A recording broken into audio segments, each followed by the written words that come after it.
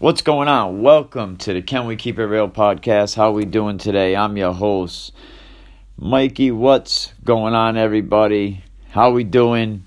What's going on in Rhode Island high school sports?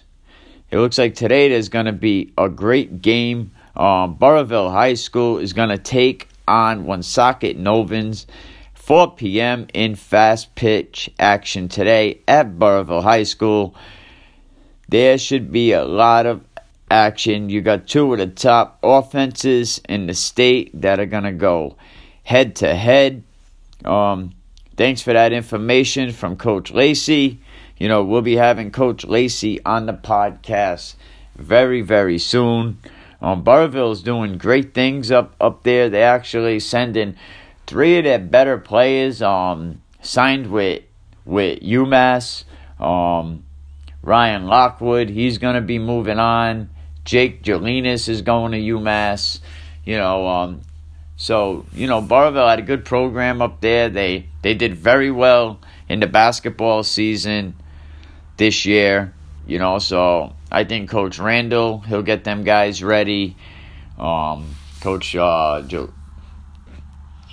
Ferraro, I was drawing a blank. He's going to get, his boys ready for football. But a lot of teams in football are losing a lot of key players, and some teams are staying younger. And I'm noticing a lot more older kids are not sticking around and are not playing high school sports. It looks like boys tennis over in Prout, they got their first win of the season with a 4-3 win over Narragansett. Joe Renzulli and Greg Violet won the 3 and 4 singles, while Jesse Ligori and Sean Petrie won at the 2 doubles, and the number 3 team of Mike Garman, Joe Trombino, clinched the winning point. So congratulations to Prout. Doing good things over there. Prout is co-oping with Exeter West Greenwich football. So Prout students, get out there. Check out Coach Fulton. Get signed up for football this season. If you're going to be a freshman at Prout this year, get signed up for football this season. You could check with your athletic director, or you could, contact Coach Fulton. He's on all social medias, and if all else fails, you can reach me on the podcast, and I'm sure we could put you in touch with the right people. Westerly High School track meets are not easy events, especially if you want to do them the right way. Big shout out going out to the track coaches and athletes who consistently step up to organize and plan and execute a lot of these great events. A lot of these events are not easy to put on, and it takes a lot of work from a lot of behind the scenes people. So Westerly High School wants to thank all the coaches, the parents, the players, the athletes who consistently step up to organize and put these events on, to have great competitions, and all while continuing to coach and perform at a high level. So shout out to all you guys out there that are helping putting on these events, whether they are track meets or basketball events, baseball events. And it looks like the Westerly Bulldogs pounded out 13 runs on 12 hits to top North Providence 13-2. Senior Thomas Algier led the way with 4 hits and 4 RBIs for the Bulldogs. Congratulations with that for sure. Actually, the score for the Westerly North Providence game was 13-4 was the final. Westerly had some kids at the plate that were really hitting, that were doing very well. You look at Westerly's lineup, who they have some pretty decent players. One that really stands out to me is Greg Gorman. I watched Greg Gorman play his freshman year for the Westerly Bulldogs. Greg Gorman is new to town. Maybe soon we can get Greg Gorman and his brother Ben to come on the podcast, and their dad's welcome to come on it as well. I met Ben Gorman at the Silverback Invitational. That's Greg's little brother, and he actually took away the award for his age group. He won the trophy, which I'm not surprised. What a good athlete. Both the Gorman boys are pretty good. Friday night, Westerly Bulldogs were playing Mount St. Charles. Greg Gorman came up big with a 2-run triple, and that pretty much helped bring Westerly back. I mean, they were down. It brought them back, and 2 runs in the 5th, and ended up giving the Bulldogs some room that they needed for the 9-6 win over Mount St. Charles. And that was their first win of the season. So the Bulldogs are really, really stepping up. Zach Beckler worked the bases loaded to help the Bulldogs, who at that point Friday was 1-1 Division IIB, and then they also went on to beat North Providence High School. So Westerly, they're going to straighten it out. You got starter Matt Brissett. Once you give him a chance to calm down and find his strike zone, the kid's pretty good for a complete game. So Westerly, Coach Ronnie Spazzato, they got some good things that they are doing over there in Westerly. And I think the whole sports program as a whole in Westerly is doing pretty good. Dwayne Miranda has the football team pretty much running on all cylinders, doing off-season conditioning. I mean, I'm not sure if there's another coach, in Rhode Island that really puts in and has all the passion that Coach Miranda has. He really cares about his football team, so I suggest everyone give him a chance. Lacrosse coach Spencer just comes in from college. He's been coaching college for probably about 13 years, if my memory stands right. And coming into coach high school, he knew he was going to have a lot of challenges because, Westerly don't really have a lacrosse feeder system for the high school. So he had to go back to teaching fundamentals, stick control. But what he noticed when he got over here to Westerly, that a lot of these players were dialed in. So Westerly is building a great sports program here. Coach Ronnie Spazzato doing great with the baseball team. Coach Miranda. Coach Gleason, he won Coach of the Year recently. So he did great with the basketball team. The girls' basketball team did very well. Track's doing very well. So now we're building a nice program in Westerly to bring more attention to Rhode Island sports, get more recruiting going on. But as student athletes, it's more about just the on-field stuff. You got to keep them grades up. And when it comes your senior year and you start talking to colleges, you got to meet their deadlines. If they tell you you have to get down and sign your grades by 1 o'clock, sign your transcript so we can make it happen, so we can get you into this school, and you don't go down and sign your transcripts by 1 o'clock, I mean, that's shame on you. That's the goal. They want to get these kids into good college programs, and these coaches seem to really care about what's going on, with these kids. They want to push these kids to get to the next level and into college. And it looks like Wheeler basketball star Tyler Murray has earned an athletic scholarship offer to King University. So congratulations to Tyler. He'll be going on to King University. And if you signed an athletic scholarship, let me know. We'll talk about it on the podcast. Or if you want to come on the podcast, let me know. We can make that happen and talk about, what it was like with your letter of intent, what it was, the process was like. So we could tell other kids, that might be seniors next year. But Tyler Murray, big kid, 6'5", to be offered a scholarship for King University.